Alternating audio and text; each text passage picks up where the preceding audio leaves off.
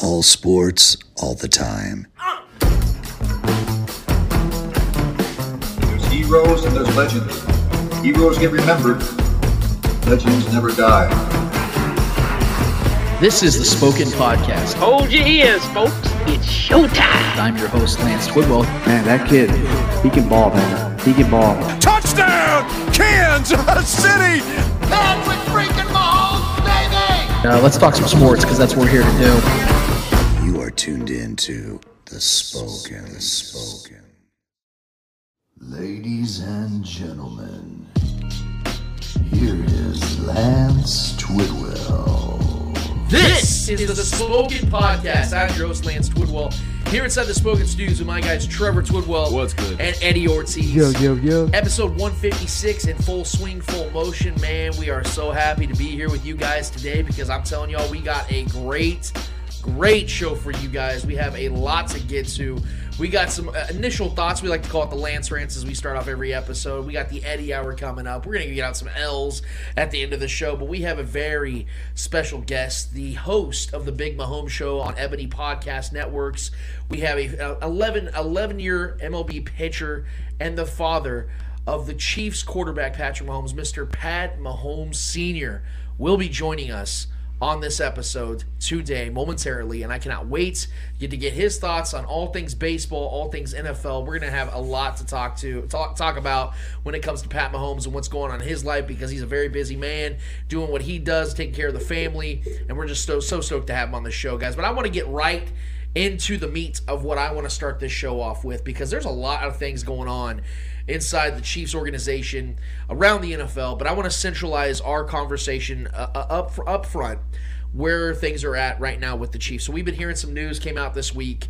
We heard that the Chiefs parted ways with their long-time starting linebacker, Anthony Hitchens, who had been here for the last 4 seasons.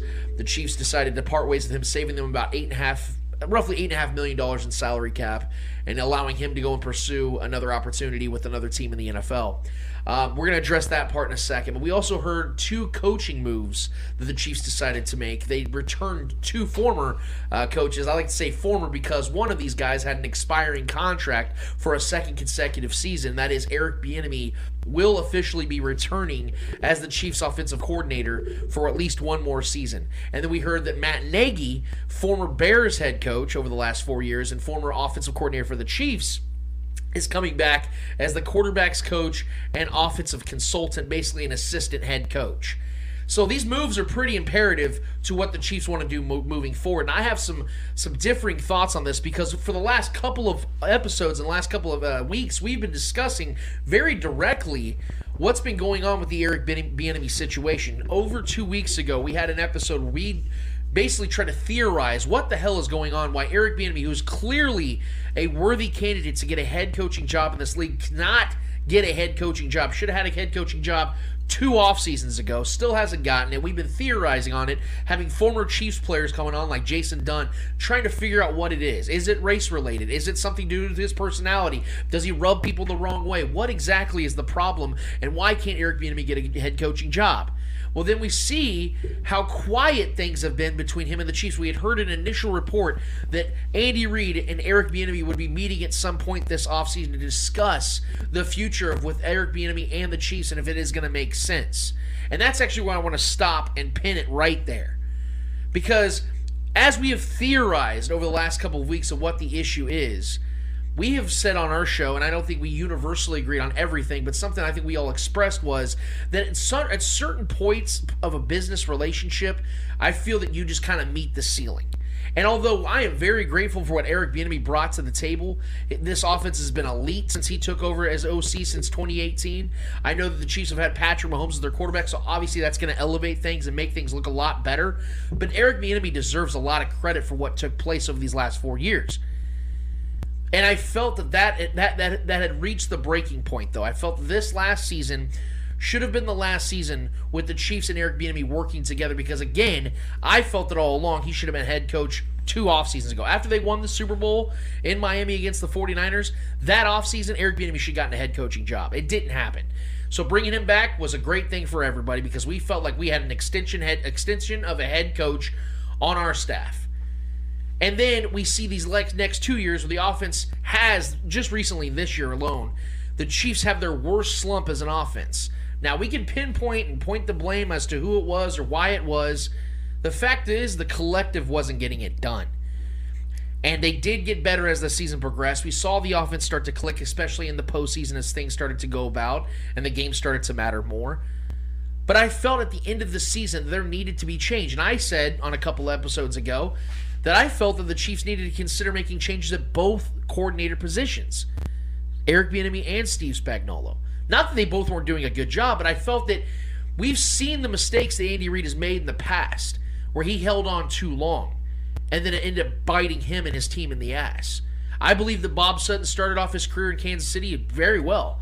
They didn't have a bottom seven. They didn't have a defense worse than 7th ranked for his first 3 seasons. But then you saw at the end, when they should have let him go after multiple postseason choke jobs and the defense looked worse and worse, they held on too long, and then in 2018, the defense couldn't have been any worse. And then they decided to move on. It was reactive, not proactive. And again, I'm not saying that Eric Bieniemy didn't deserve to come back to Kansas City.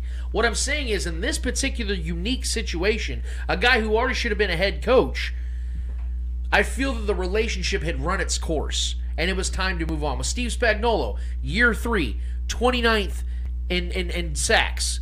That's not good enough. In the postseason, wasn't good enough.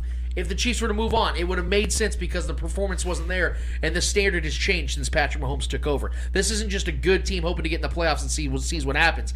They are a perennial Super Bowl favorite. And in order to maintain that type of success, you have to be able to be proactive, not reactive. And we know that Andy Reid is a guy that very much believes in his guys, and he's loyal to his guys. He has friends in this league. He has friends across the board, and he wants to keep somebody, he's going to keep them. And a lot of times that has worked out. But that is also a problem to a fault sometimes too, because when loyalty comes into play in sports and in business, a lot of times it can be a detriment. Because let's be honest, loyalty is not a two-way street. Because the moment a player is no longer the player the team knew him to be, guess what they're doing with that player? They're moving on from him. And I feel that should be the same course of action with coaches. And I would have loved to have seen Eric Bieniemy already be a head coach because he deserves it, and because of the fact that I don't think that him being an offensive coordinator on this team anymore is the best job for him. But the bright side of this is, not only did the Chiefs keep a guy with his experience and with what he's done at this point, but they also added a former offensive coordinator they once had in Matt Nagy. And now Matt Nagy's bringing in his style to collaborate with Andy Reid, with Eric Bieniemy. And you're talking about with Steve Spagnuolo, Andy Reid, Matt Nagy, plus Eric Bieniemy not being a head coach yet, but with those 3 guys in particular, you have 31 combined years of NFL head coaching experience now on this staff, along with a guy like we've already addressed numerous times in Eric Bieniemy that should be a head coach in this league. So you essentially have 4 head coaches on this coaching staff. So with these guys now together, that is an absolute positive. I don't like the fact that some of these things are going on the way that they've gone, from outwardly and inwardly. Again, I think Andy Reid gets a little too loyal sometimes. But the fact that you have that much experience, that much cohesiveness together, man, it's hard for me not to get excited about it in some regard. Now, the things are, what is Matt Nagy's long-term, what is his long-term job here in Kansas City? Because the position he got, what it essentially means is you don't get a lateral move. Either you get you only go upward from there. You get an OC job, you get a head coaching job. His job, you're never going to see him get demoted or get a lateral job. There's a lot of theories out there about possibly him getting being the successor to Andy Reid one day. He's only, 41, 42 years old. So Matt Nagy's very young. He's had success in this league as a head coach. I mean, could you imagine leading a team with Mitchell Trubisky as your quarterback to the playoffs twice? I thought he ruined Mitchell Trubisky. Yeah, I thought that too. But yeah, maybe Mitchell Trubisky just ruined Mitchell Trubisky because he's just not as good as people thought he was. Since, never having a lose. Yeah. When he had, yes, exactly, two seasons of playoffs with Mitchell Trubisky as your starter. If it wasn't for a double doink kick from his kicker in the playoffs against the Eagles, they win a playoff game as well. I'm not sitting here saying that Matt Nagy should be the successor. I'm saying that it looks that way now that the Chiefs are bringing him in to be potentially that, and obviously they believe that he's going to give something to this offense they didn't have before. And let's give some credit here to the acquisition. The last time Matt Nagy worked for the Chiefs was in 2017. It was Patrick Mahomes' rookie year. He only played one game with Matt Nagy as the offensive coordinator. It was Week 17 against the Broncos, and it was with backups. But you've heard the way that Matt Nagy has just gushed over Patrick Mahomes even before he ever played a game. Yep. And then you saw that Alex Smith had his greatest season in his career the year Matt Nagy was the OC. Now, Matt Nagy didn't call the plays necessarily, but he was game planning with Andy Reid, so he deserves some of that credit as well. And I think that you're seeing now the Chiefs are trying to get whatever Matt Nagy had 5 years ago back into this offense now, a fresh set of eyes. Now, Matt Nagy did coach with this team before, so you can't necessarily say, oh, it's a fresh set of eyes. But you have to understand that when you're gone for a certain amount of time, you also learn things too outwardly. You're out there in Chicago, you're learning how to be a head coach, you're seeing things differently because you're the man now. Now you get to bring that experience back to Kansas City. Man, I think that's only a positive for everybody here. So I was strongly on the side that said, look, I think that they should consider moving on from both Spags and Eric Bieniemy because there were suitors out there. Brian Flores, Vic Fangio. There were guys on the defensive side I think would have been upgrades. Keeping Spagnuolo, not a bad thing. I'm just nervous because of the fact that in year 3, when it was really his defense, the Chiefs were 29th in sacks. That's a bad thing. That's not a good thing. I know Brett Veach has got a lot of work to do, and if he does it, I think this defense is going to be top tier, and I think Spagnuolo will deserve a lot of credit. If and when the Chiefs add things to this offense, they keep Eric Bieniemy. Eric Bieniemy implements his offense still. He's able to access things in this offense and learn from year 1 through year 4, and in year 5 capitalize on these things. I believe Eric Bieniemy deserves a lot of credit too. Because again, these are guys that put in the work. Eric Bieniemy, Matt Nagy, Steve Spagnuolo, they make Andy Reid's job easier. And I think they are going to all work together. I'm feeling good about this one. I'm choosing optimism in this one. It may not have gone exactly as I liked it to, but I'm looking at the bright side of this, and I'm thinking 30-plus years of NFL head coaching experience with a guy that should have been a head coach 2 years ago. That, to me, is a win for Patrick Mahomes, for the defense, and for them moving forward to become Super Bowl champions again. Trevor, Eddie, I want to get your guys' thoughts on this last week of chaos, and then we can move to the Anthony Hitchens and other player situations that we can theorize will happen this offseason. Yeah, I mean, first of all, I just want to touch on the Matt Nagy thing real quick. I'm glad to have him back. I've been wanting him back. I've been voicing that for the past few weeks now. I thought that was a good move. I think it makes too much sense. And I think I still believe in Matt Nagy as like an offensive mind. I think he's really good with the RPOs. I think he's going to find help, be more creative with certain things with Pat. I think he understands Pat pretty well. I think him being kind of in the ear of Bieniemy and Andy Reid and all those that hive mind between the three of them is going to be, I think, it'd be a beautiful thing. Yeah,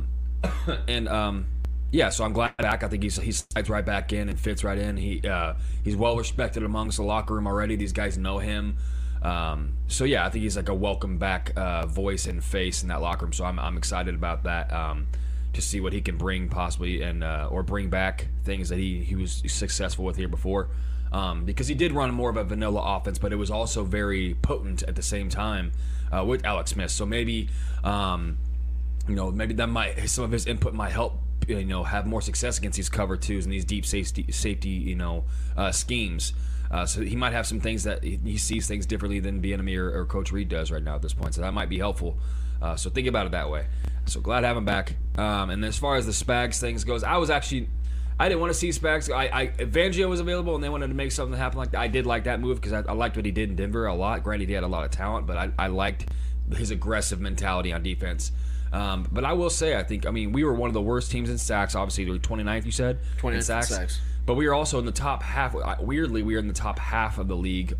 I think top 12 or 13th or whatever in pressures. So for me, that's a player issue. Guys are getting pressure. They're just not finishing plays. There's only so much Spags can do with that. He's generating pressure. He's calling right blitzes and plays. But guys aren't finishing plays. We saw that in the playoffs. It was very frustrating to see. Guys would get hands on quarterbacks or get their feet and we let them slip. We gotta finish plays. That's the biggest issue on defense for me. We have the talent there. We have the right calls. I think Spags is safe. I think he's good to go. But for me, it was more of a player issue this year. That's why Melvin Ingram was such an impactful player because he was out there just finishing plays, bringing guys to the ground.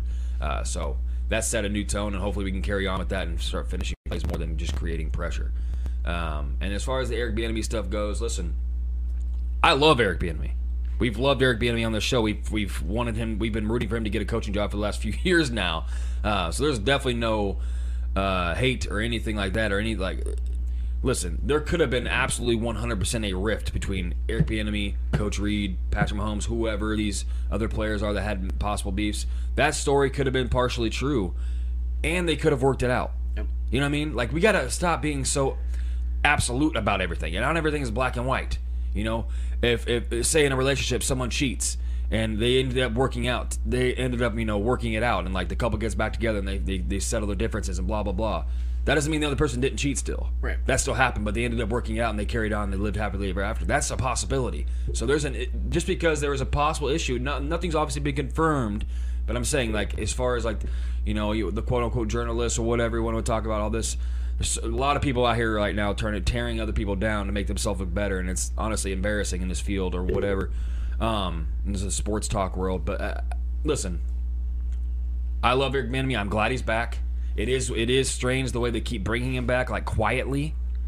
Differently, like, we made a big announcement for Matt Nagy being here. Granted, he's an outsider coming back in, but there is kind of an odd vibe to the Bieniemy situation right now. But listen, me personally, I love him. I'm glad he's here. We've had a lot of success with him. I think that can obviously very well continue. I don't know what happened with them. I know there was a meeting between him and Andy Reid. So I'm sure they settled their difference like grown-ass men, like we all should. So I'm sure, you know, if there was any differences, they were settled there, and they came to the conclusion that it was a good idea to bring him back for another year. And I'm 100% on board with that. We can talk about the loyalty thing, sure, but we've had massive success. Because I'm not going to compare him to the Bob Sutton situation, because Bob Sutton was an absolute dumpster fire, pretty much from the jump. Like, he had a lot of talent on that team, and we had good defenses for one season, I believe, with Bob Sutton. But most of his coaching career here was pretty bad. So I can't say the same about Eric Bieniemy. He's coached some of the most potent offenses in NFL history at this point. So I'm a Chiefs first guy at all times. Right? I want the best for this franchise, no matter what name's on the jersey, no matter what coach is on the sidelines. I want W's. I want rings. That's all I care about. So if he's going to contribute to that, if Eric Bieniemy is going to be a part of that, which he already has been, I'm on board with it. You know what I mean? So I'm glad he's here. I'm glad my guy Nagy's back. I love Nagy. I'm hoping these guys can all come together and you know, fix the blunder that was this past postseason. We're coming off the biggest failure in Chiefs history in my mind. That was the biggest loss in Chiefs history to the Bengals. So we're going to need everybody to team together and bond and come up with a game plan to overcome what we saw. You know, not let that happen again. So if Eric Bieniemy is going to be in the mix of that, to be a part of that solution, so be it. You know what I mean? So I'm here for it. Love EB. Never had any hate or any, you know, no spite or anything like that, you know, in his direction. You know, I always wanted to see the if guys can settle the differences. That's all I want. I want success for this team. That's all that matters to me, man. Well, I'm gonna start with the EB news. I probably was the only one here that 100% wanted EB not to return to the Chiefs, not because he was a bad coach, not because of the article. This was before the article. I wanted something different for this offense. I wanted something new. Obviously, what wasn't working was the old. So out with the old, in with the new kind of thing. So I wanted something new. I wanted to give the opportunity to somebody else, see what they can do with this explosive offense, see if they can reignite that fire, that passion that this offense has, and we know that they have because they've shown it. They showed it this season, but it was so inconsistent this past season. So I wanted somebody to come in here and kind of ignite that fire again and be constant throughout the season. So I wanted a change at OC. I'm not gonna say it's like I hate the decision of the Chiefs bringing back EB. No, I like it, but like I said, me as a fan, I would have loved to see something different, go a different route there. With the whole loyalty thing, I get it. You can say it's a loyalty issue with Andy Reid, but some of these loyalties do pay dividends to the Chiefs. It paid dividends for the Super Bowl.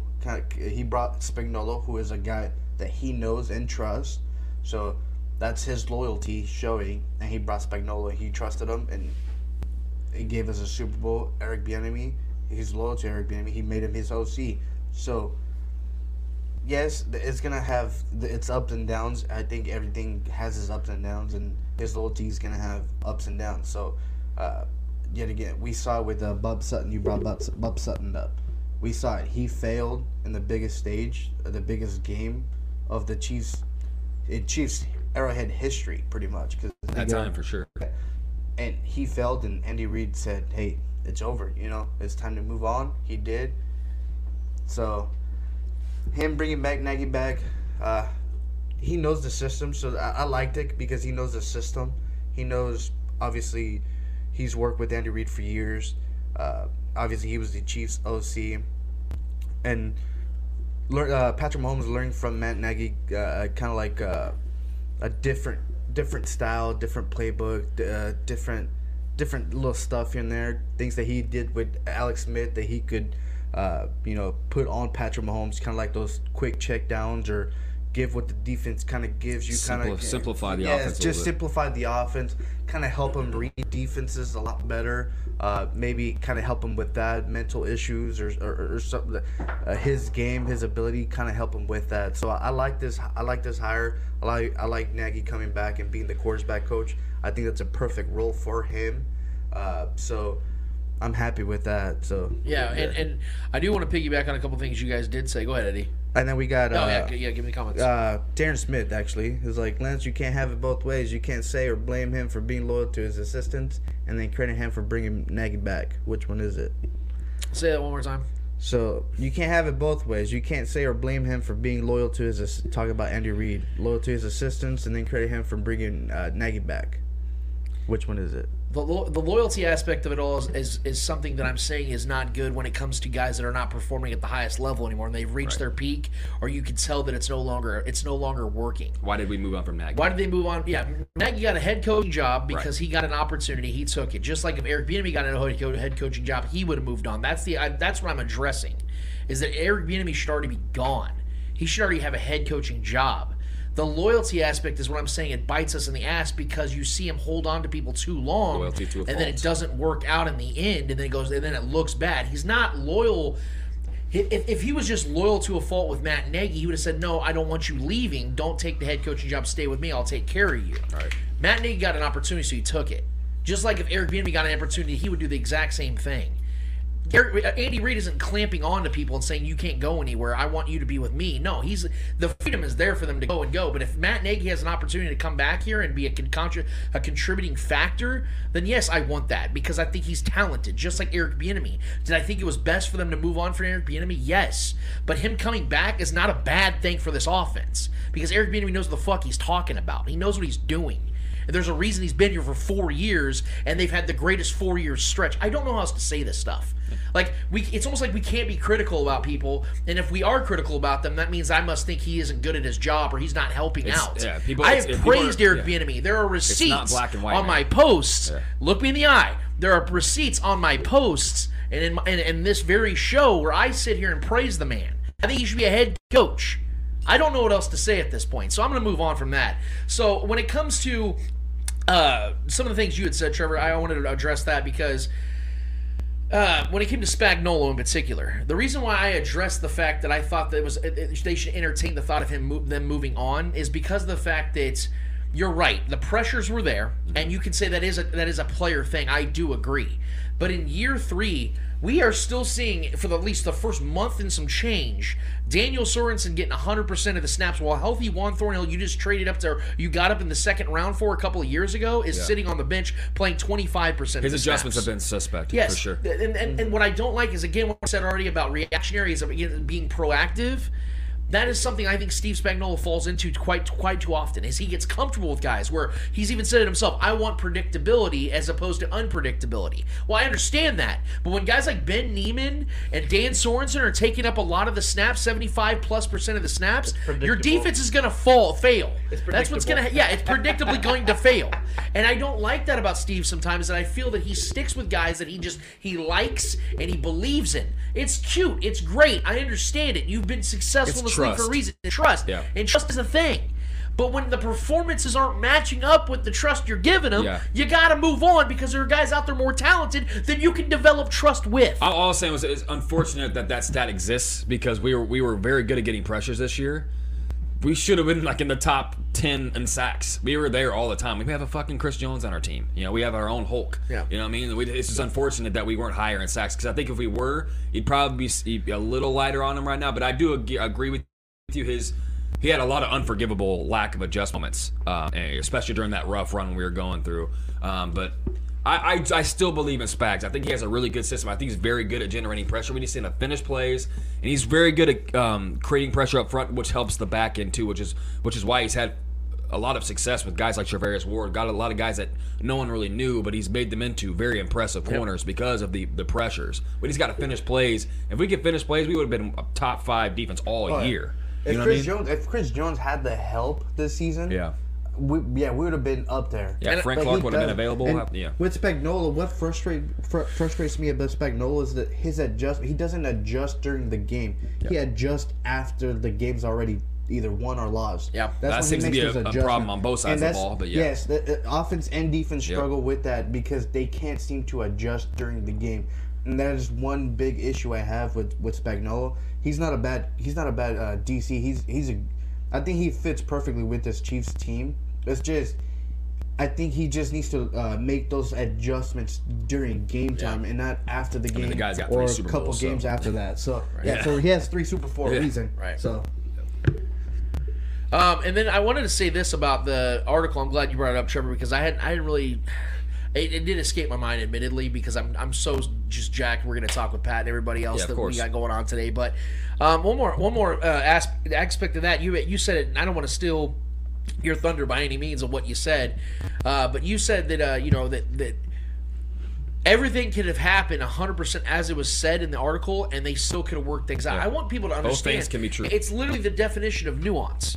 That you can have something that goes terribly wrong, and 2 people have a horrific relationship. And I'm not even saying that's the case, because I don't believe that Eric Bieniemy and Patrick Mahomes or Eric Bieniemy and Andy Reid had terrible relationships. I don't believe that at all. Yeah, but could have been moments. And here's the other thing. I think what happens is when you read something that you don't believe, you're not gonna move off of it. Yeah. You're just gonna say no matter what is being said. I don't believe it because it's coming from this source that I don't believe. It's not credited. It doesn't meet these criteria as to what I believe and don't believe. But what's funny about that again is I'll bring up the fact that we just had verified accounts this last week, like Rich Ohrnberger, Barstool Sports, coming out and making up complete or utilizing complete fabricated lies about Patrick Mahomes and his own family. So what is it? What do we go by? And so here's the other thing. In that article, if you actually took time to read it, never once does it say that Eric Bieniemy was not going to be returning as the Chiefs offensive coordinator. Never once does it say that the Chiefs they don't trust Eric Bieniemy. They don't think he's good at his job. They don't want him back. Never once does it say anything of that. It gives detailed anecdotes of what took place between him and players, interactions between him and the coaches. Exactly. It's talking about a detailed situation or situations. And what's funny is the same guys. Which, by the way, I don't know if you guys saw, I actually was penciled in as one of the people that supposedly wrote the quote-unquote hit piece. You did. I was waiting for it. You. It's so great. I'm so glad. Lance. Yeah. But what's funny, there's a receipt on Twitter. February 7th of this year, the same guys that dropped this article are the same guys that posted the tweet before anybody else that Eric Bieniemy was going to be coming back as the Chiefs offensive coordinator on a 1-year deal. Guess what happened? Who's their source? Guess what happened? Oh, that's right. That exact thing happened. This is why I told everybody that the people that I know within this situation that wrote this article, the people that I do know in it, have been right. You don't know anybody. Whether it's uncomfortable, whether it's weird, whether it's they took it down, or it's an editorial board, whatever the case is, if there's truth to something, it's truth. Yeah. It doesn't matter where it's coming from. Fuck your feelings, bro. And I don't care. Doesn't matter how you feel. The downplaying of who it is that's saying it doesn't matter. If the words are true or if there's merit to it, you have to at least take it seriously. So with Eric Bieniemy, I'll set the record straight. And you guys can clip this. You guys can do whatever you want. I'm happy he's back because I think he's good at his job. Yes. Do I think they reached the ceiling with what he does here in Kansas City? Yes, because I think he should be moving on. I think the Chiefs should be moving on and getting fresh blood at offensive coordinator. I think he should be leading his own team somewhere. That's not a negative thing. That's not me saying I think he sucks or I don't like Eric Bieniemy or I'm mad he's back. I just think that it was the wrong decision to run this back as it was. Adding Matt Nagy, I think, softens that a little bit, and having that much experience on your staff is never a bad thing. But if there is another slump that comes about this next season, similar to what we just saw this last year, we have to start asking some legitimate questions here. Because what else would it be? Are we going to sit here and say that it's Patrick Mahomes? Are we going to sit here and say a 23-year head coach and Andy Reid, who's had a Hall of Fame career before Patrick Mahomes was even drafted, is the problem? We have to start wondering what it is.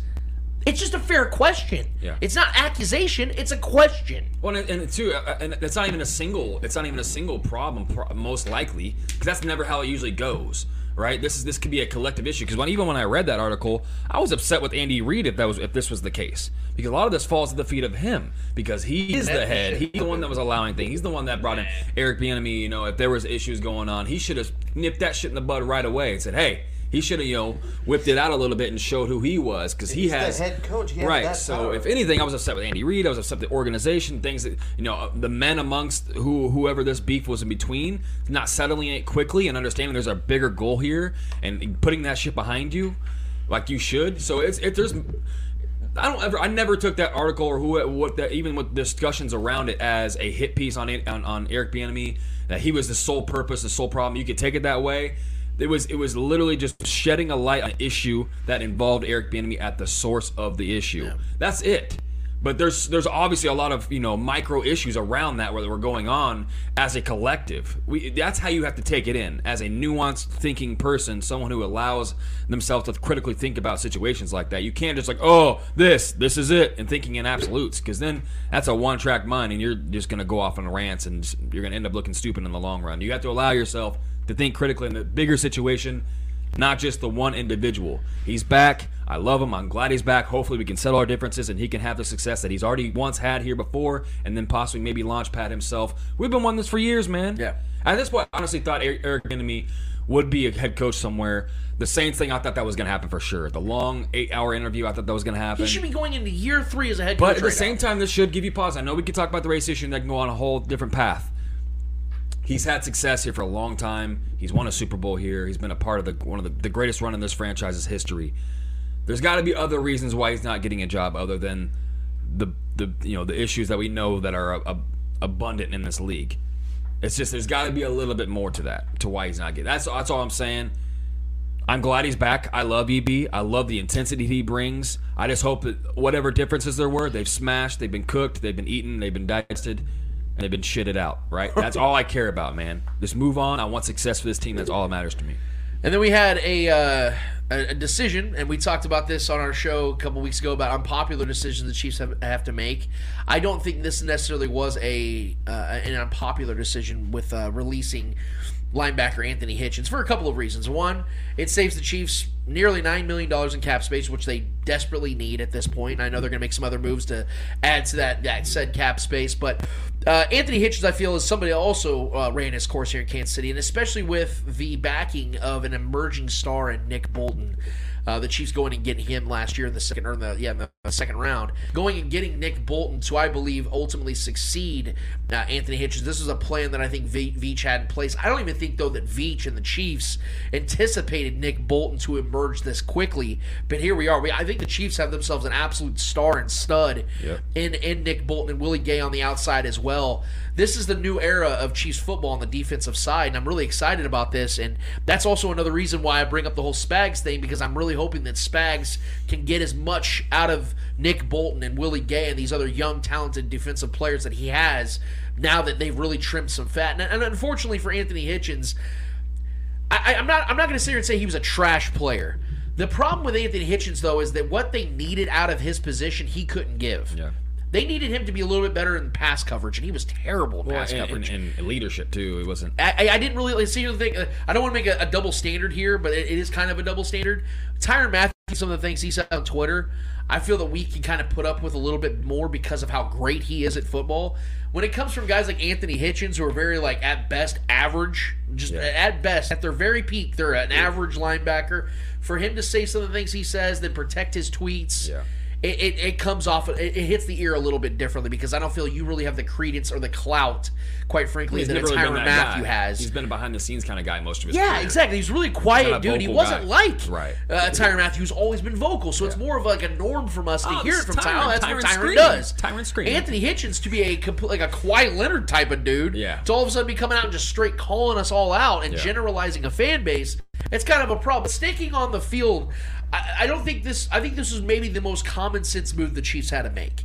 Outside of, obviously, Patrick Mahomes restructuring his deal, outside of figuring out something with Frank Clark, I felt like this was like the first of the dominoes to fall. And I'm glad the Chiefs didn't hesitate in making this move, because once they did it, like I said, it freed up money, and I think it frees up Nick Bolton now. It gives him the opportunity to really take that spot and become the guy in the middle of this defense, because you saw what Nick Bolton was doing on part-time.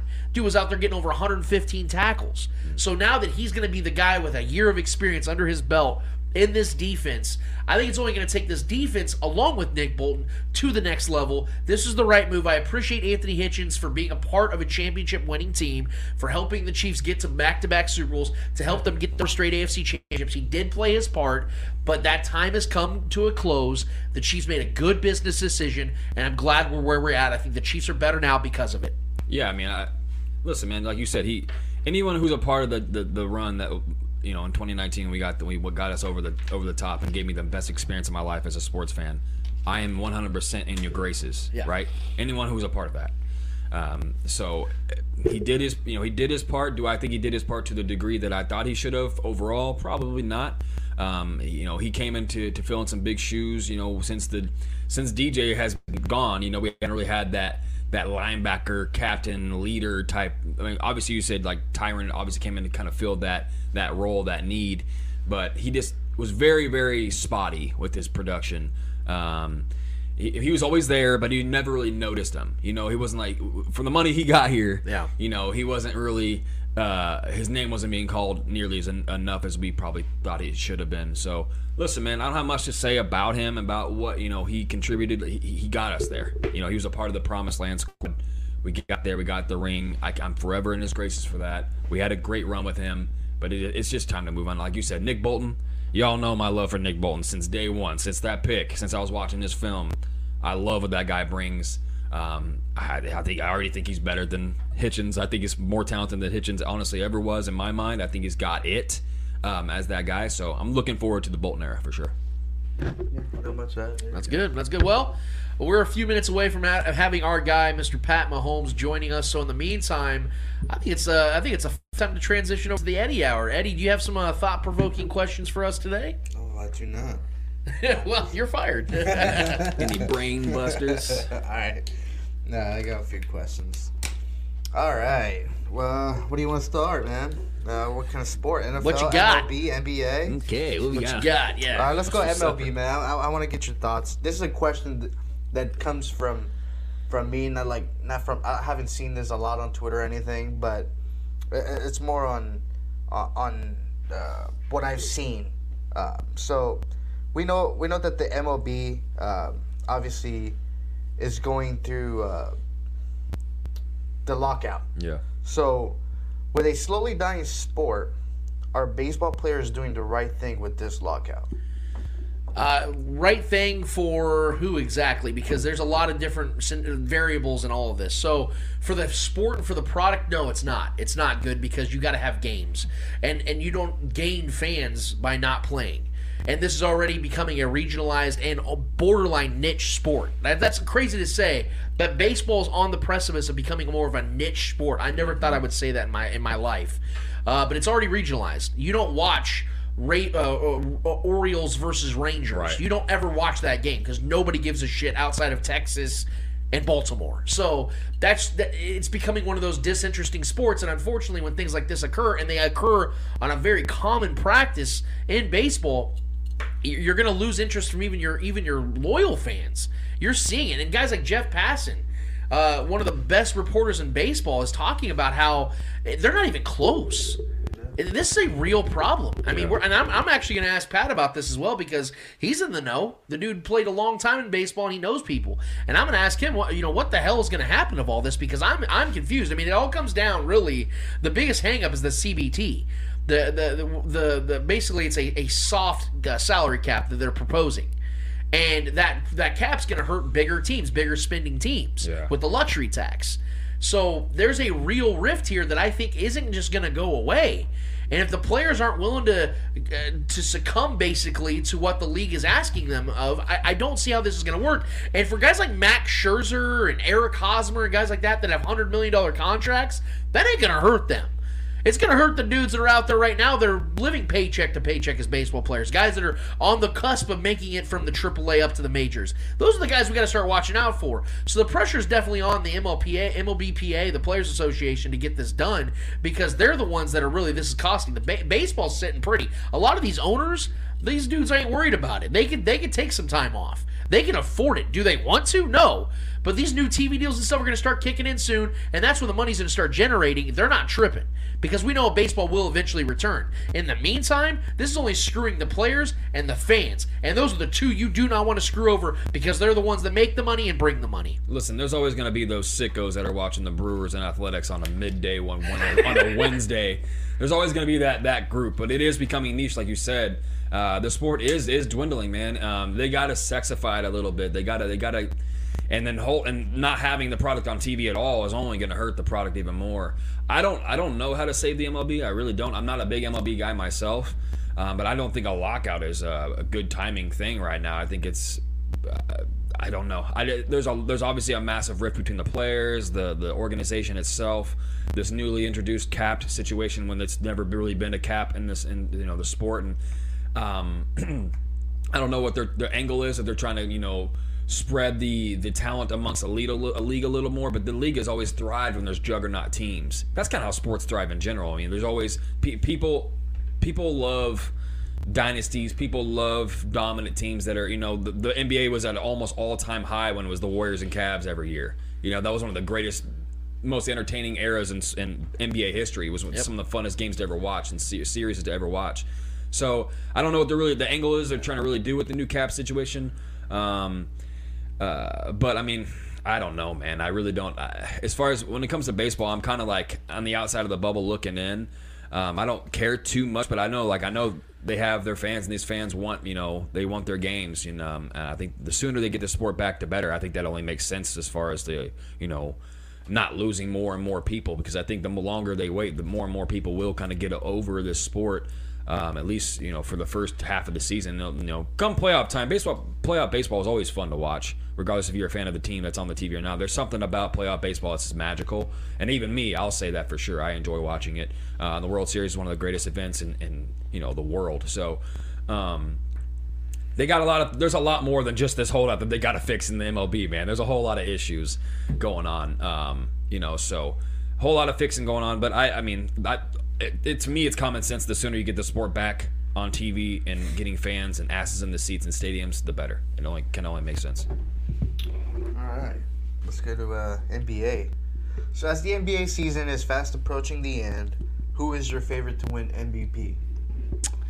I want to say Joel Embiid because I think he deserves it a lot. But guys, I'm telling you right now, DeMar DeRozan is emerging. DeMar DeRozan's last 14 games, he's averaging 36 a game, man. And he's out there being efficient with the ball, shooting at a high clip. That Bulls team is fun, man. Yeah. I don't think they're going to win the title or anything like that. I think they're going to make a decent playoff push. But DeMar DeRozan's... my guy Mark Gunnell said something on Twitter the other day that was perfect. He goes, I don't think I've ever seen a guy it's like DeMar DeRozan that gets a second wind like this. I've never seen this before. Is why I wanted the Lakers to go after him so bad this past offseason. Yeah, a really, really, really good player, DeMar DeRozan, who's always been a very solid 18 to 20-point guy a game. I've always said that he's like the better version of Reggie Miller that just can't shoot threes. He's better than Reggie Miller. What I'm saying, though, is he's just one of those guys that's just always just good, right? He's great this season. Yeah. Great. Like an elite player. Man, I'm almost rooting for DeMar DeRozan to win the MVP because imagine that kind of story. Going from a guy that was never really going to make the Hall of Fame, he wins an MVP. Man, all of a sudden you're talking about a guy that might have a Hall of Fame ballot. Might get himself in the Hall of Fame because he's, 31? I want to say 30, 31. He has himself another 3 great seasons of basketball. All of a sudden you're looking at a guy that went from really good to really great, and I am rooting for him, man, because you do not see stories like this. So right now, I still think it's Joel Embiid, but I think if DeMar DeRozan holds on to this, I think he's going to win it. I think he's going to win MVP. I love the DeMar call. I think if he takes him to the Eastern Conference Finals against Philly or something or whoever, if he takes them that far, it's crazy too because he came into that team. That was Zach LaVine's team. Yeah. That was not. It was not even a question. Right. He came and he took that team over. It's his team now, which is cool to see because Zach LaVine is an elite talent in my mind too. He's a freak athlete, fun to watch too. But he kind of took over that leadership role, and he's an old school type Rip Hamilton style, a little more athletic than Rip Hamilton, obviously, but a mid range scorer, right? A stop and pop kind of guy. And he's kind of one of the very few players that's very elite at that still in this league. And that little stop, post you up a little bit, fade away, mid-range jumper, old T-Mac kind of style, Kobe kind of style with that fade away in the mid-range. It's cool to see that still in this league because this league is so three-point driven now at this point. But I think it is Joel Embiid's point. You can talk about Jokic. You can talk about LeBron, what he's done this year with the lack of talent around him. Granted, there's no team success really there, so that kind of hurts him. But his numbers are outrageous at this time of his career. He's not going to get it, obviously, but we all know how that goes. But, I mean, you could even – I think Devin Booker has a good shot here this last stretch of the regular season. Especially with Chris Paul being Chris down. Paul being out, if they continue the success, they continue to win games, and they get that 1 seed in the West, he might get MVP just because of that without Chris Paul there. We're not even talking about Giannis. That's what I'm saying. Yeah, you got Giannis. Like I said, you got Jokic, whose still numbers are stupid, and the Nuggets are still in the top, top 3-4 teams in the West. That's impressive, man, and they've lost a lot of guys. So, Luka's numbers are outrageous this year, too, but they're not having team success, really. There's so many talented guys, but as far as team success with the numbers, I think DeMar DeRozan and Joel Embiid would probably be at the top of my list, and I'm excited to see Joel Embiid and Harden looked good the other night playing together, man, so that was impressive to see. I'm happy to see that. I know you have your questions about the playoff time, but that could be a nasty deal heading into the playoffs, man. That could be something that just kind of clicks at the right time. So I think Joel Embiid is the top of the list right now. Just the way he's playing is insane. Since the season started, dude's number's been wild. And he hasn't had his co-star. My only problem with James Harden, like I say, guys, is he in the playoffs, all of his numbers drop. Well, and field goal percentage, not only that, percentage, it's a scary, it's a fragile duo because of his woes mentally, and then Joel Embiid's health going into the playoffs. He always gets hurt. So can he stay healthy, and then can James Harden? I get why they made the move. Together? I just hope people understand that this is gonna end before people want it to. So I love the DeMar. That's who I want to win. I think the DeRozan story would be cool. Well, I should say I want Embiid to win just because I'm a KU guy and I think he deserves it. And I love the success. And I think he's been a top 3 player in this league for some years now. But he's kind of finally starting to hit his stride and leading this team. So I hope Joel Embiid wins it. But if DeMar wins it, man, that'd be a hell of a story for him for sure. You gotta mention what his odds were. We haven't mentioned Steph Curry. We haven't even mentioned Steph Curry either, who's having an incredible year as well. So there's so many great players this year, man. Shoot, there was a tweet that had the odds for winning MVP this season. It's so many players, man. I'm gonna see if I can find it. I guarantee DeMar wasn't even in the top 50. Probably not.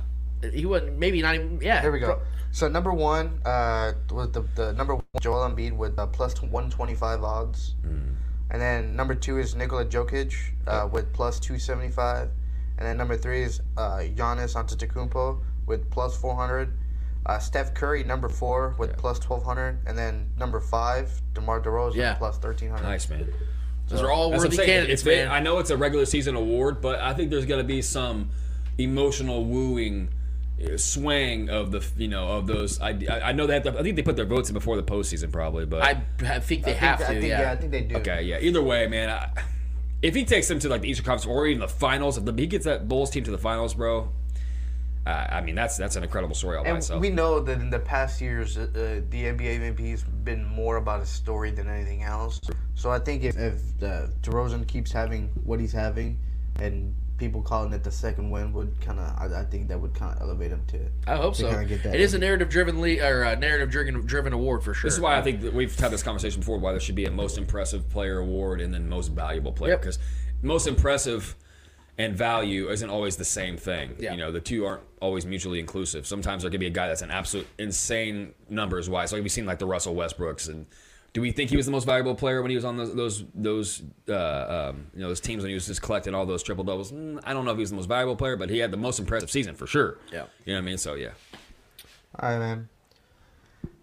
So on Twitter, people have been going, still saying that the Lakers are a championship team. Lakers could still win the championship. But after last night, can we agree this Lakers team is not contending for a championship this season? I don't think last night's game is what tells me that. I think it's a good game. The duration of the season and the fact that Anthony Davis is hurt again, I think that tells you they're not. I'm not going to be a blind individual here. I'm a guy that picked them to win the title this year. I was very high on this team because I thought Russell Westbrook was going to find a way to actually contribute to a team, not trying to make the team contribute to him. And that's not what happened. It's the polar opposite of that. And LeBron, people talk about age. His age is one of the least concerns to me of this season because he's been one of the 5 best players in basketball this year. And it just sucks to see because I felt like they could have been a really good story. They could have been a powerhouse. Anthony Davis just continues to I don't know what his issue is physically. I don't understand why this continues to happen to him, but he just finds the worst luck. I mean, the way he rolled his ankle, man, I don't know if I've ever seen something that bad. It's so bad. Yeah. He's clumsy, man. I think what it is, and I think it all stems back to his childhood when he blew up literally a foot within a summertime. Yeah. He literally grew a foot. That's just weird. And he was a guard growing up. So I think he's still got that tendency to try to play smaller than he is. He's 6'11", man. Yeah. And I just think that's what's happened to him, and it's unfortunate to see. So it's a clunker. It's a failure of a season. And no, they're not a championship team until they prove otherwise, because I don't see anything close to that out of this Lakers team. They're, 6 games under 500 and currently out of the playoffs. They got to do a lot more before I can even entertain that thought at this point. Yeah, I mean, without Anthony Davis, there's no way I'm going to say that. They need him, regardless of what we think about him. He's 100% like just a clumsy, klutzy person. He just happens to be an elite athlete. You know what I mean? So he's constantly hurting himself because of weird, clumsy type things. That ankle roll was rough to watch, man. His ankle bone literally touched the floor. So all that weight coming down on that's a major injury there. I hope he comes back. I hope he's good to go. But they're not a contender without that juggernaut of a player. They need him. He might come back just in time for the playoffs, possibly, and get rolling maybe at the right time. The sparks can fly. We've seen it happen. We've seen momentum is a hell of a drug. So I still hope that they can get there and maybe make a run. But I honestly that candle is dwindling and it's about to go out. Honestly, and LeBron's been great all year. He's been fun to watch, but there's only so much you can do as a one man show, to be honest. So no, I do not believe in the Lakers. Wow, I so don't. much faith on LeBron, huh? It has nothing to do with LeBron. You can look at the guy's numbers. He's got MVP numbers, man. But yeah. But you say he's not winning MVP, so who knows? Definitely not. Wow. So not MVP numbers. Okay. Next question. We're going to the NFL. Rumors are going around that Reggie Wayne will be the Colts wide receivers coach this upcoming season. I want to get your thoughts on possibly a reunion. Yeah, so that's actually the first I've heard of that. That's actually pretty cool because it's one of the rare situations where a former player comes back and does something like that. Like, I've heard so many Chiefs fans talk about Alex Smith. He needs to become the quarterback's coach. He needs to come and work for the team. Well, the dude's made over $130 million in his career. He good. I doubt he wants to work 90 hours a week. Yeah. So, yeah, I don't see that happening. He's going to bring in a broadcast job and then move on. So that's great for Reggie Wayne. I'm happy for him, man. Yeah. Well, I think we just got confirmation. Hold on, let me make sure and get our headsets going on here as we like to do each and every week when we have our awesome guests here. We are joined by 11-year MLB pitcher, host of the Big Mahomes Show on the Ebony Podcast Network, and father of the Chiefs quarterback, Patrick Mahomes. Let's give it up for our guy, Pat Mahomes. How we doing, Pat? Doing great, guys. How y'all doing? We're great, man. We're so good, glad you're here, man. Thank you so much for taking the time to be with us today, man. I want to start here with the podcast, the Big Mahomes Show on the Ebony Podcast Network. You and I have never talked about this, but I'm really interested to know this. How exactly did this show come about? Who convinced the great Pat Mahomes to get into the podcast game, and how much fun have you been having since you started this thing? Well, I had met a lady named Lavelle who does various things with like books and stuff like that, and she just kind of hinted it out there to me, and it sounded like something that I would like to do. I love talking sports. I don't like to be too critical. I just want to go out there and talk a little bit and try to enlighten people on a little stuff that I know and that I've been through. Well, you pitched 11 seasons in the major leagues. You pitched for 6 ball clubs and a career ERA of 2.25 and a 1.42 ERA in the 1999 NLCS versus the Braves. You and I have discussed your career in the past, and one of the stories that stuck with me the most was when you mentioned your experience with veteran players early on in your career. If you could you expand on that and give us some real insight of what it was like finding your place in the majors? Well, it was kind of strange. When I went up, I was actually the number 1 prospect in baseball, and the year before, the Twins actually won the World Series. They beat the Braves, and so I went to my first big league camp. I got to go up there and kind of be around it. I wasn't able to stay for the games and nothing like that, but I got to go practice with the guys and do all that stuff the year before. So I knew a few of the guys already. The next spring training in Fort Myers, we had one spot open, and it was like 5 of us trying out for one spot. And the manager, Tom Kelly, actually said that whoever, pitched the best would get the spot. Well, make a long story short, I end up getting the spot, and so I was the only rookie on the team. So being a rookie, first of all, I know some of the guys, but not really know them. I mean, I've seen them, I've played with them, but I really haven't been around them a lot. So I would ask some of the veteran pitchers, about how they held certain pitches or how they, what their mindset was, and pretty much all of them to a man were pretty cold. They like, hey, get away from me. You'll be trying to take my job next year or whatever. And so I just kind of had to learn it all on my own, and it took a while. So that's why I felt the need when I retired was when Patrick was getting ready to go back to high school, and I figured I needed to be there to kind of, give him some of the knowledge about, the sports that I had played and what I'd seen, so that he would be that much further ahead of the game. Well, I grew up playing baseball. I wasn't nearly as good as some other people, but it was my favorite sport to play. And to quote the great Michael Scott from The Office, I wouldn't say I'm superstitious, but I'm a little stitious. Mm-hmm. Was Pat Mahomes superstitious? And if so, maybe describe some of your superstitions that you subscribe to. I think all baseball players are superstitious. I was big time superstitious. If I wore certain things to the ballpark that day and I pitched good, then I was going to wear it the next day or the next time I pitched.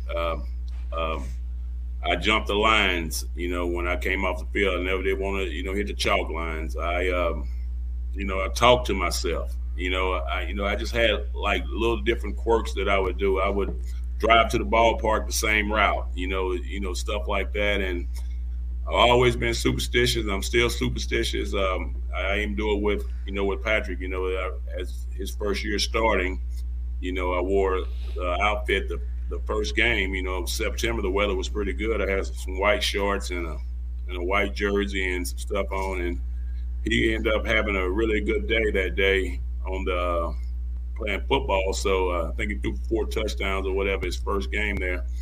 And so I had to wear it every game, and they won. So we got through like 5 games and ended up having to be in New England, and it was freezing out. And here I was out there with those white shorts on and the white jersey. I was like kind of hoping for a loss, so I could finally put some clothes back on. Like, thanks, Patrick. I needed to change, man. And I was starting to feel it. I was starting to go numb a little bit over here. And just for the record, Pat, you can always throw layers on top, and it still counts for you wearing that. Just to throw that out there, man.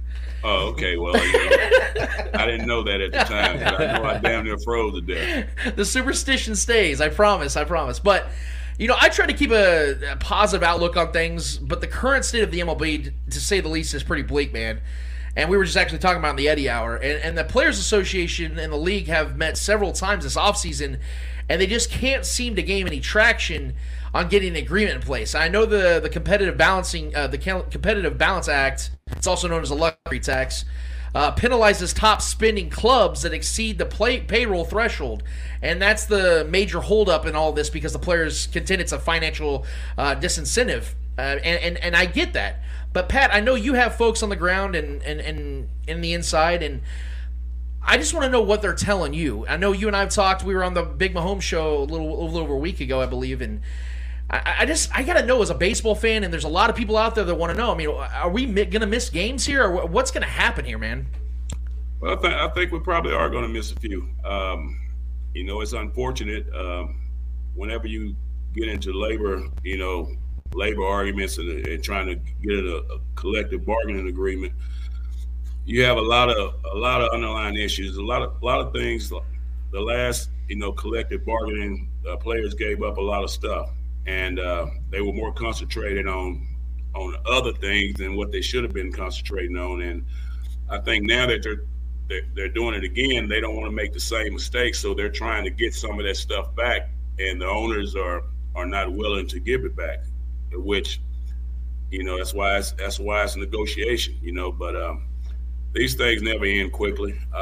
Just to be honest with you, and being now that they're saying that it's a Monday deadline or they're going to start missing games, well, I just don't see no way that it's going to get done by Monday. I mean, they had a meeting.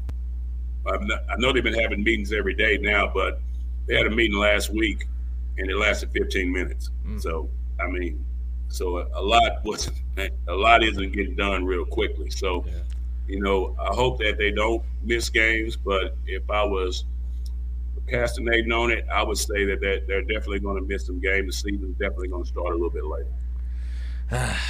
Well, I hate hearing that, Pat, but I think you're right, man.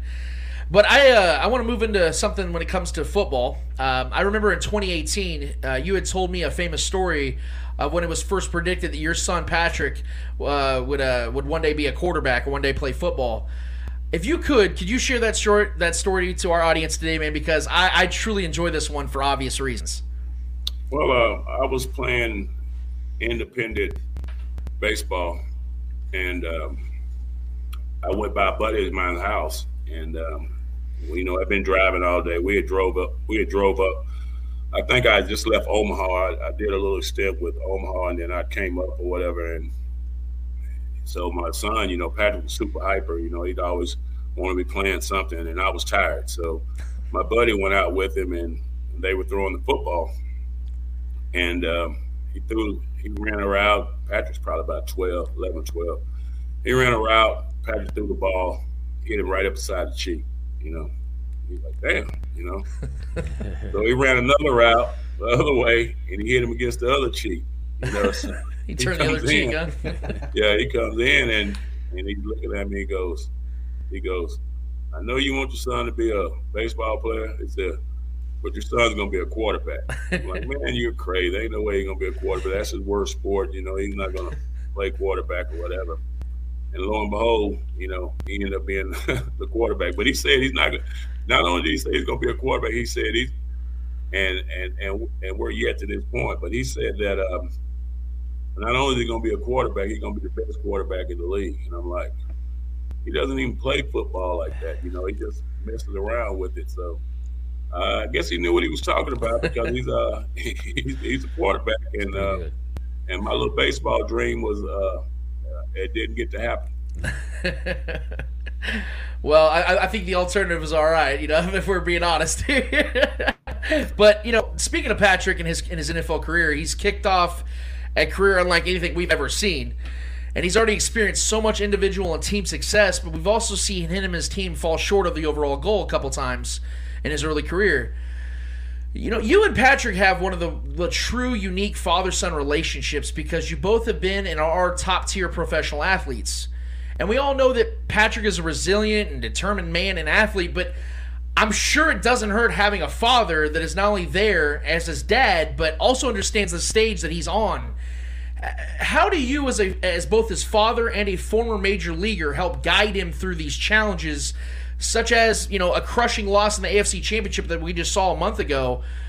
There was literally a tale of two stories from one half to the next.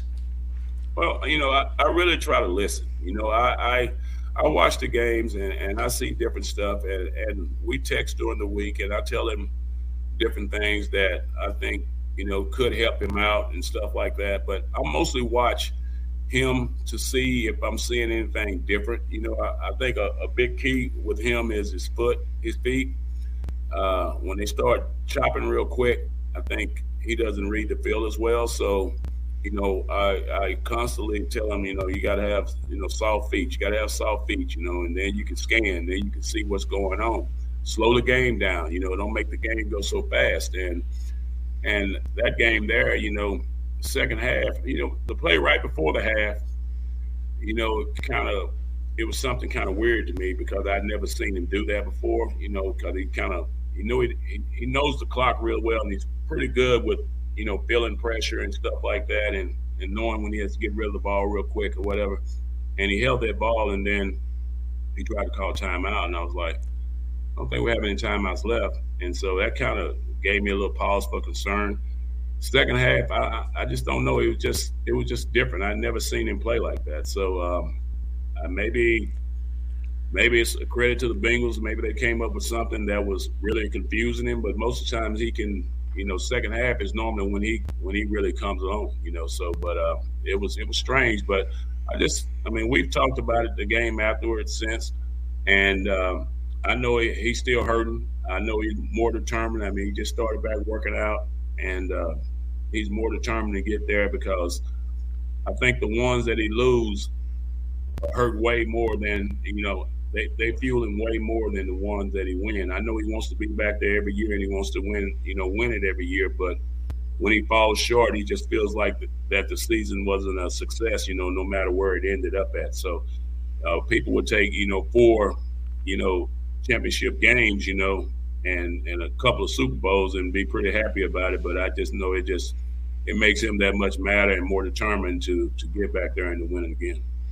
Patrick's only 26 years old. He'll be 27 this September. It's assumed that he's got many years of football left in him, given the ultra-competitive nature he exudes from press conferences, practices, and games, like you said right there. The losses stick with him a lot more than the wins do, or they at least drive him a lot more. Tom Brady just retired, allegedly, at 44 years old. Do you anticipate that your son Patrick is going to be a quarterback that will play into his 40s? He's going to have to have luck. He's going to have to have some luck. Not get no big injury or nothing like that. I know that he's going to play as long as he can because he doesn't know anything else to do. He's going to compete at whatever he does. I mean, me and him go out to the golf course. I mean, it's just like a football game. We're going to compete and we're going to talk trash to each other and try to beat each other. And that's all he knows how to do is compete. Will he make it to 40? I don't know. I mean, it won't be for lack of trying because he'll definitely be trying to get there because I know he has his eyes set on some goals and stuff that he wants to accomplish, and it might take the 40 to get there. So, being that the guy set the bar so high over there, and he's 44, so he might have to play the 40. But game's a little different now. I mean, I think it's a little safer for quarterbacks. So if he can avoid, anything really, really big, I think he has a shot, outside shot to make it 40. Well, just for the record, Pat, if he decides, that, hey, I want to go ahead and play till 40, I don't think any of us are going to be upset. I think we're all really good with that. So, Pat, if you want to just go ahead and let him know that we fully support that decision, I would be grateful for that. So, under one condition, though, they can only play for the Chiefs now. There we go. Exactly. Thank you, Pat. Of course. But now you've gotten to spend a handful of seasons around the NFL and have absorbed its culture. Could you explain to us, the people that don't really get that insight, just the similarities and differences between pro football culture and pro baseball culture? Well, I think that the biggest part of it is I think the football players get cheated a little bit. They only get to go in the night before and get to see the city, one night or whatever, and most of them don't go out then. They go catch quick dinner, they got curfew, and then they're up next day going to meetings, going to the ballpark and going home. Whereas in baseball, we normally go to a city, we're there 4 days, we get a chance to, soak it up and soak it in and get to see different stuff, and which I think is neat. Also the mentality is, in football mentality, you get one game a week, you only get 17 of them, and in baseball, we get 162. So every game isn't do or die as much as theirs are. They have to try to win every week. I mean, yeah, you try to win every baseball game, but it's not required for you to have success. I mean, you just got to win more than you lose, basically, and you'll probably get a chance to be in the playoff. Whereas in football, they got to have that mentality that we got to win this week because this week is going to affect next week. And at the end of them, we stack them up and see how many we got, and if that's good enough for us to get in the playoffs or whatever. So that's the different mindset I think that they have. Where, like I said, baseball, you have so many games that you it's like a routine. It's like every day you go to the ballpark and you go to the ballpark at a certain time and you take your batting practice, and then you go up and get ready for the game. Then you play a baseball game, and then you go home afterwards or whatever you're going to do, or go out or whatever you're going to do, and then you got to start back again the next day. Whereas in football, like I said, it's once a week. Yeah. Sure. Well, this is going to be a little bit more of a personal question, Pat, but I've been really excited to hear this one from you, man. You've been a father for a long time now, but you've recently become a grandfather.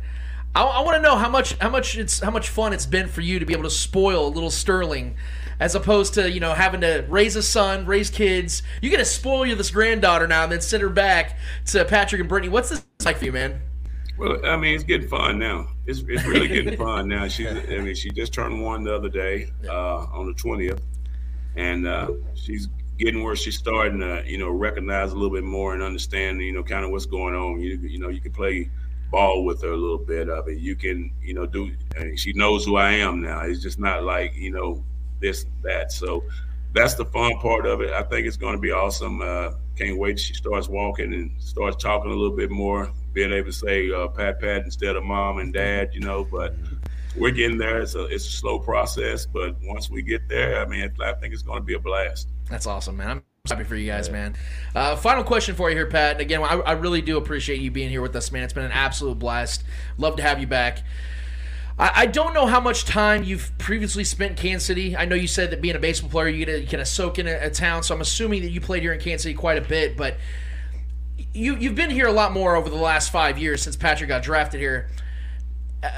Now that your family has become a part of the Kansas City family and community, I'd really like to know your thoughts on the city and the people as a whole, and if this was the type of city environment you had envisioned for your son to inherit while he pursued his dreams. I love it there. I love it there. I love the fans. The fans are rowdy. It's right. It's the kingdom. To me, it's the best fans around. They're very supportive. And a funny story is when Patrick was getting drafted.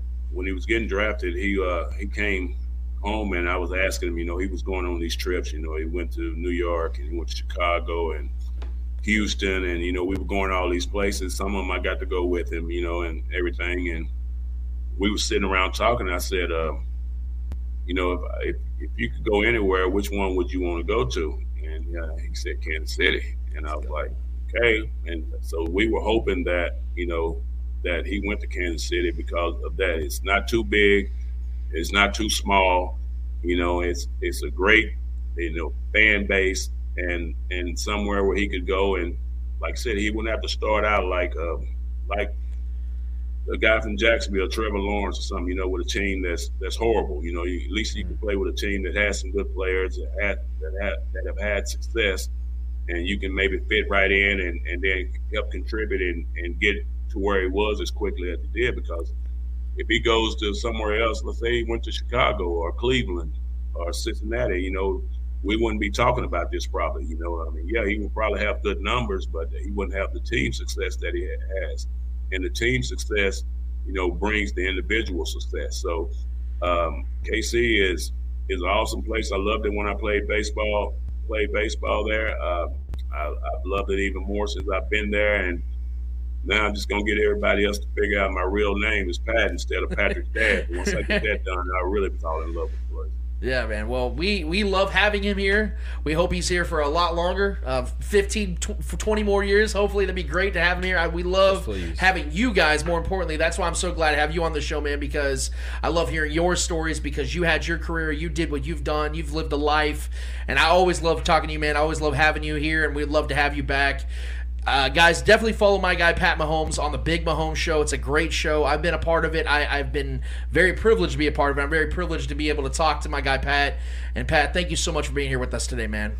Oh, thanks for having me, Lance, Eddie, Trev. Hey, it's been a great time. Let's run it back anytime, all right? That sounds great, man. We look forward to it. Thank you, Pat. All right, bye-bye. All right, that is our guy Pat Mahomes. Needless to say, man, I'm very humbled and very honored to have that conversation with him. He's always been such a good guy to me since 2018 when we first met. It was a great story. It was actually the first time we ever got to meet in person was the home opener because the Chiefs played their first 2 games, as he had mentioned. He was wearing the same outfit. I love that story, by the way. That's so cool. The first 2 games were obviously back when they were in San Diego, the San Diego Chargers. And I think they were LA at that time. I apologize. LA, and then the Pittsburgh Steelers. And Patrick went on an absolute tear, had 10 touchdowns in 2 games to start his career off. And We met him at the 49ers game at home, and I was with Shaggy Shane, and we were walking around. He said, "Hey, Pat wants us to go to a tailgate." I was like, "All right, bet. We've never met him yet, whatever." Man, Pat had his family with him. He had like his mom and dad were there, and I got to meet the great Trisha, Pat's wife. Yeah, I got to meet her, man. And they were just great people, man. They just treated us like we were lifelong buddies, man. And got to take a pic with Pat when I had my business, KC Beard Co. We're taking pictures with my shirt. He wore the shirt. I mean, it was just. They just been awesome, man. Yeah. I mean, as great as Patrick is on the field, his family, man, we love them off the field just as much. And again, for Pat to take the time today, dude, it's to hang out with us schmucks, dude. It means the world. So thank you, Pat. Follow him on Twitter, guys. He's at P Mahomes. Follow his show, the Big Mahomes Show. They have a lot of baseball talk. They just had Lee Steinberg, who is actually Patrick's agent, on the show a couple weeks back. He's got a lot of former players on there. He has my ugly mug on the show every once in a while. Unfortunately. But nevertheless, man, I just really enjoyed that conversation. I really appreciate Patrick for Pat for what he just did for us, man, because that really meant a lot. And I want to move on before we get to the L's, guys. I actually want to talk about something that it adds on to the initial conversation from the coaching situation to now Anthony Hitchens' move. The conversation of what's going to happen next. What are the next moves the Chiefs are going to make? And I just want to gloss over this real quick because I've had a lot of people ask about it. And I think one of the moves that the Chiefs need to make is actually something that has to do with a player that's going to be on the team already that isn't going anywhere. It has nothing to do with contracts. It has nothing to do with anything like that. It actually has a lot to do with a running back. And as crazy as that sounds, because I know Andy Reid's not the type of coach that likes running the ball a lot, the confusing thing is this is the guy, we talk about draft picks and how the drafts can be coming up very shortly. How the only draft pick the Chiefs have taken in the first round over the last 3 seasons was Clyde Edwards-Helaire. And I made a post yesterday about this, and I want to ask you guys about this. What's puzzling to me is how the Chiefs have been handling Clyde Edwards-Helaire. I know he's had his injury concerns. I know he's missed, 5 or 6 games in his career in only 2 years. That's a large portion of a season. Yeah. But the thing that upsets me is that you see Clyde Edwards-Helaire in LSU in his final year. He had 215 rush attempts, and he had 55 receptions in 1 season. Then in 2 seasons with the Chiefs, he's averaging around 15 touches per game. He has less than that amount. I think he has 23 total games. He's averaging less rush attempts, and he has 55 receptions in his career in 2 seasons, the same amount that he had his final year at LSU. Now, I'm not expecting Clyde Edwards-Helaire to become this bell cow, where the Chiefs are running their offense through him. That's never going to happen, especially in an Andy Reid offense, even if you had a great running back, let alone a good one. Yeah. But what I don't understand is you take that position with your only first-round pick since Patrick Mahomes, and you're not utilizing him to the way that I think a first-round running back should be utilized. And again, he's missed time, so I understand the production numbers can go down. But in the games he's playing, only 15 touches per game for a first-round running back you have on a rookie deal. I mean, the way the league utilizes running backs in today's NFL is you maximize their production in the first 4 to 5 years. That's the shelf life. Yeah. Right. We're going into year 3 of Clyde, and I feel like we still don't know what he is. I feel like now we should already know. Year 3, we know what we got coming in. Clyde's going to be 24 years old. This is his prime. He just had a great season last season. Like, we don't know that. We have no idea what Clyde's going to be at this point. And that's what's kind of upsetting me about this, is that I feel that there is some real untapped potential, and I'm hoping to segue back to the conversation of all this NFL head coaching experience now on the coaching staff with Eric Bieniemy and Matt Nagy now working together with Andy Reid. I'm hoping that becomes something, because to the fact of Matt Nagy coming back, when he was the Chiefs OC in 2017, the Chiefs finished 9th in the NFL in rushing. That's the second highest in the Andy Reid era. Now, people have been chanting at me. They had Kareem Hunt. Kareem Hunt was a 3rd-round back. Okay, there's more expectation on Clyde Edwards-Helaire than there ever was on Kareem Hunt. And Kareem Hunt is the better back. Let's clarify something. After the first season. Yeah, that's what I'm saying. Going into his career, he led the league in rushing. He wasn't even the starting running back. Coming into Kareem's career, he was behind Spencer Ware. Spencer Ware got hurt, then Kareem took over. So that's the point I'm trying to make here, is that Clyde should be even more an emphasis on this offense, because you saw Kareem. As soon as he started getting playing time, dude got the ball. I want to see Clyde getting production, opportunity to produce. I'm not saying he's going to be something great. I'm not even saying he's going to be Kareem Hunt. What I'm saying, though, is give him the opportunity to prove otherwise, because otherwise, what's the point of taking him in the first round? Ed, you got something? Yeah. I think, unfortunately, for Clyde, it's him playing against Patrick Mahomes and an offense who wants to go pass first, who wants to be that aggressive team. Yeah. I think them going away from the running game has hurt Clyde, not because he's a bad running back, not because he's a terrible running back, because when he runs the ball, he has he averages at least, I would say, 4 yards a carry, something like that. 4.5. Yeah, so he's a good running back. It's just him playing under Patrick Mahomes and that type of offense is what's killing. Yeah, we can sit here and say, well, Kareem Hunt playing the same. Yes, I agree, but at the same time, I think we didn't know what Patrick was then yet. We didn't know what he was gonna be. We had no real expectations on Patrick. We literally we can't sit here and say, well, we had Super Bowl expectations for Patrick. We did not. Nobody knew what Patrick was gonna be. So now that we know what Patrick is and what he can be, it's taken away from the run game and from the offense to even attempt running the ball at a high rate. So I think that's what's hurting Clyde, not because he's a bad running back, not because he's a terrible running back. He has the talent. And I just don't think the Chiefs are utilizing him to his full potential. The analytics may say otherwise, but there's something beautiful and poetic about a balanced offensive attack when you can run the ball soundly and you can throw the ball soundly. That's what we need back in this offense, because when we became one-dimensional, no matter how great Pat is, and he is great to where he can overcome certain coverages regardless, because he's that great at extending plays, finding guys open, making throws that no one on the field thought he could get the ball there. That's what's made Pat so great throughout his career. But there's going to come a time where that falls flat, and that's what happened in the Bengals game. The Bengals played a pretty vanilla defense, brought 3 or 4 guys, and dropped 8 at times. And they found ways to play like a vanilla type of defense that Pat just couldn't overcome. So running the ball made a lot of sense there. Unfortunately, we just didn't see that. And Clyde, I've been barking that his whole entire career so far as a Chief. We need to utilize him. I didn't like a first round running back pick in the first place. So if we're gonna do that, okay, we better make this guy our guy. And we haven't been utilizing him in the passing game, like you said, which is his strong suit, and which is crazy because Andy Reid is known early, especially the dominant years of his career early on, 90% of his career, he's been a very passing to the running back heavy offense, West Coast offense. We just haven't seen that enough. And I don't know. I think there might be an issue where the coaches don't fully believe in Clyde. I think that's an obvious thing, because it was very apparent that they believed in Kareem Hunt from the beginning. Yeah. They knew he was a force. They knew he could do everything. They knew he could catch. They knew he could break tackles. Always made the first guy miss. Clyde hasn't been that guy. Clyde has had troubles having that initial burst on a run. He's not very fast. He's very elusive, but he's been having trouble shaking off defenders at times, and finding that open gap. Yeah. Right. So and just going for it, or being indecisive, and that's been a problem with him. And I think that's what made McKinnon look so good.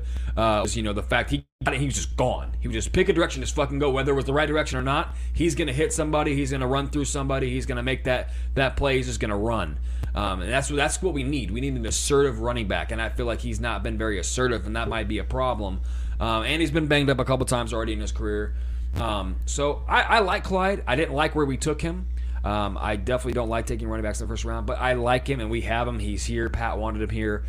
We just got to utilize him the right way. I'm not going to sit here and play armchair expert, but I do think, just from watching as an observer of the sport and a fan of this team, he's not being used right. Right. He may not ever be. He's never going to be that. I'll just say he's never going to be that bell cow. But he is very deadly in the passing game. We've been squandering his talents in the passing game, in my opinion. So I'm hoping, like you said, Matt Nagy coming in with the RPOs, maybe getting him in motion a little bit, maybe finding ways to to hit him on some screen plays and have some upfield blocking from the receivers and tight ends. Those are very effective plays, especially in this offense. Yeah. Especially when you got Tyreek Hill on the outside and Kelsey over the middle. Screen games to running backs is just going to be a deadly attack. So utilizing him more in that. Maybe go drafting another late round running back who's a bigger body guy for short yardage, or if we bring back Darrell Williams, who I love still too.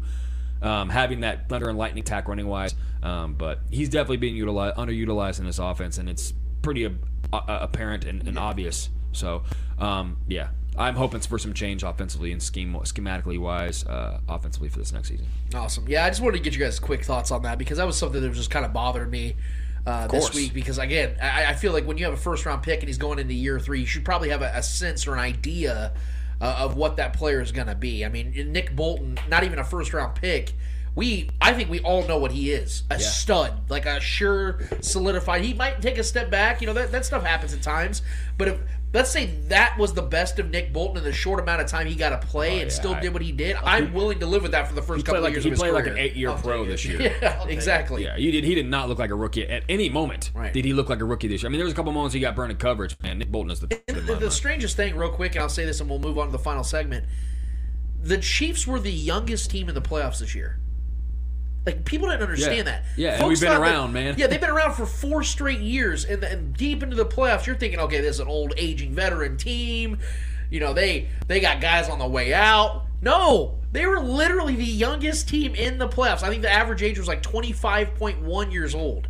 I mean, this team is loaded with young talent. Orlando Brown Jr. is 100% going to be coming back at 25 years old. In Vegas, He's partying with Patrick right now, chilling. That's his bachelor party. You know what I'm saying? I did see that Jerick McKinnon's out there too, so that's kind of a good sign too. Maybe they're just really good friends. But hey, maybe Jerick McKinnon gets himself another 1-year deal or something like that. I don't know, man. There's a lot of moving parts for the Chiefs this year. What's his name? Geeter or what's Garrett Dieter. Garrett Dieter. If he's there and he's having a good time, and we know he's obviously in KC only because of his relationship with Mahomes, it's safe to say that Brown and McKinnon are going to be here next They season. feel secure in their relationship, yeah. All right, so we have, I think it's one order of business left, guys. What's it called? Hold this L. What we do each and every week is we finish off each and every episode with a series of L's in the world of sports. Whether they're friendly or not friendly L's in the world of sports, we promise you, whoever's holding those L's in the world of sports deserve those L's in the world of sports. Mr. Eddie Ortiz, Mr. Yo, who's holding the L for you this week, and why is it F1? It's not F1. I just love hearing him say that. It's not F1. I'm gonna take this. I'm gonna take my time, my turn. I'm not gonna give it L or a W today. I'm not gonna stick with sports right now. This is more of me sending my thoughts to the country of Ukraine. What they're going through right now, it's something I honestly don't want to see anybody going through. None of my family, my friends, nobody. It's terrible what's happening out there. I just want to take this time and send my thoughts to them and let them know that we're thinking of them. Of course, yeah. All the images we've been seeing out of Ukraine with the kids and all the fathers having to be pulled from their families to that. As a dad, dude, like I was sitting there like trying not to get emotional. I'm at work and I'm watching these videos like the dads having to separate from their families because he's like hugging and kissing his kids. They're all hugging and kissing their kids as they go to the safe zones and they got to go, help out with whatever they can with the military and do whatever they got to do. That's just, man, that is that's the biggest nightmare for any family. I just couldn't give out a W or an L just with that sitting in the back of my head. And I just wouldn't feel right. Yep. So, like I said, my thoughts are with them. We are thinking of you guys. And be strong. Keep fighting. Yeah, hopefully we get through this. It's strange, man. This stuff is weird because we've told you guys, anybody that's been following us for any length of time, you guys know we don't. I have like scripts and ideas and things like that I'll maybe send the guys their ideas. Mm-hmm. Obviously, we have guests on, and I have some post questions and things of that nature. We don't talk about what our L's are, W's are, anything like that before the show, ever. We never talk about these things. Eddie, I was going to do the exact same thing. And it's because it's only the right thing to do. Yeah. You're right, man. You're 100% right. And I think it's fitting that you're the one that got to like say that because you're the one that served our country of us three. You know what I mean? Like you're the one that like got to be that guy that has that right to like really speak on. That's why before the show, ironically, this was actually the whole situation over there was brought up before we started recording. And you were the one that was being vocal about it because that's something that you actually understand. I can't understand some of these things. That's why we asked Pat Mahomes questions about baseball, questions about sports, being a pro player. I don't know those things. Yeah. That's why we have these people on. That's why we talk to people that have been in military because they understand these things. And I know that most of you guys, almost all of you, are probably watching this, listening to this, thinking, well, you guys are our escape. And we appreciate that. We appreciate that we can be your escape. But you can't escape reality in life. And we have to be able to at least show some sort of semblance and honor and respect and sympathy and apathy, quite frankly, for what is going on, because it could very well be our backyard that this is going on in. And we can be appreciative, if anything, that we live in a country where we feel that we are safe enough to feel the way we do.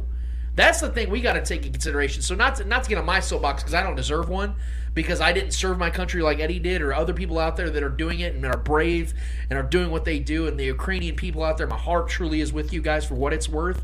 I don't know if that makes any difference, but the fact is, man, is that our show in unison, as crazy as that is, I love how that just pulled together, because I was going to do it, but because Eddie got to do it first, I think it's a lot more powerful and impactful.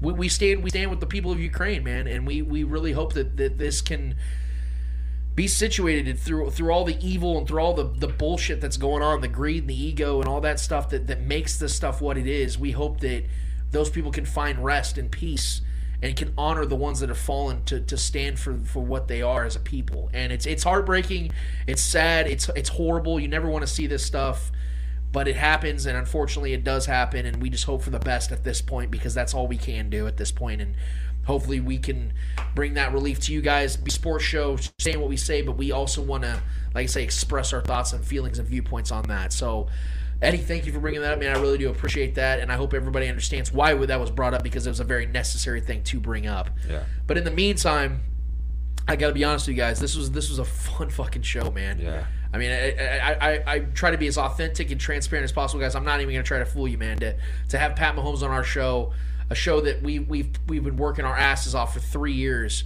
to give you guys the best quality product we can give you, it means the world. It really does. And for him to want to come on here and talk about real things and say the things he said, man, we don't take this stuff lightly. Yeah. It's a blessing every single week we get to do this show, let alone have people that I respect as much as I do Pat Mahomes have come on here and talk sports with us. It means the world. And I hope you guys follow his work, because he has a great show as well. So for Trevor Twidwell, for Eddie Ortiz, for Clay Windler that puts all this stuff together, for the great Pat Mahomes and the entire Mahomes family. I love Tanisha. I love all of them, man. They're all great people. I'm Lance Twidwell, and episode 156 is done, finished, and finitoed. Until 157 is here in a week's time. We out this bitch. Hey, my love, thinking about your baby.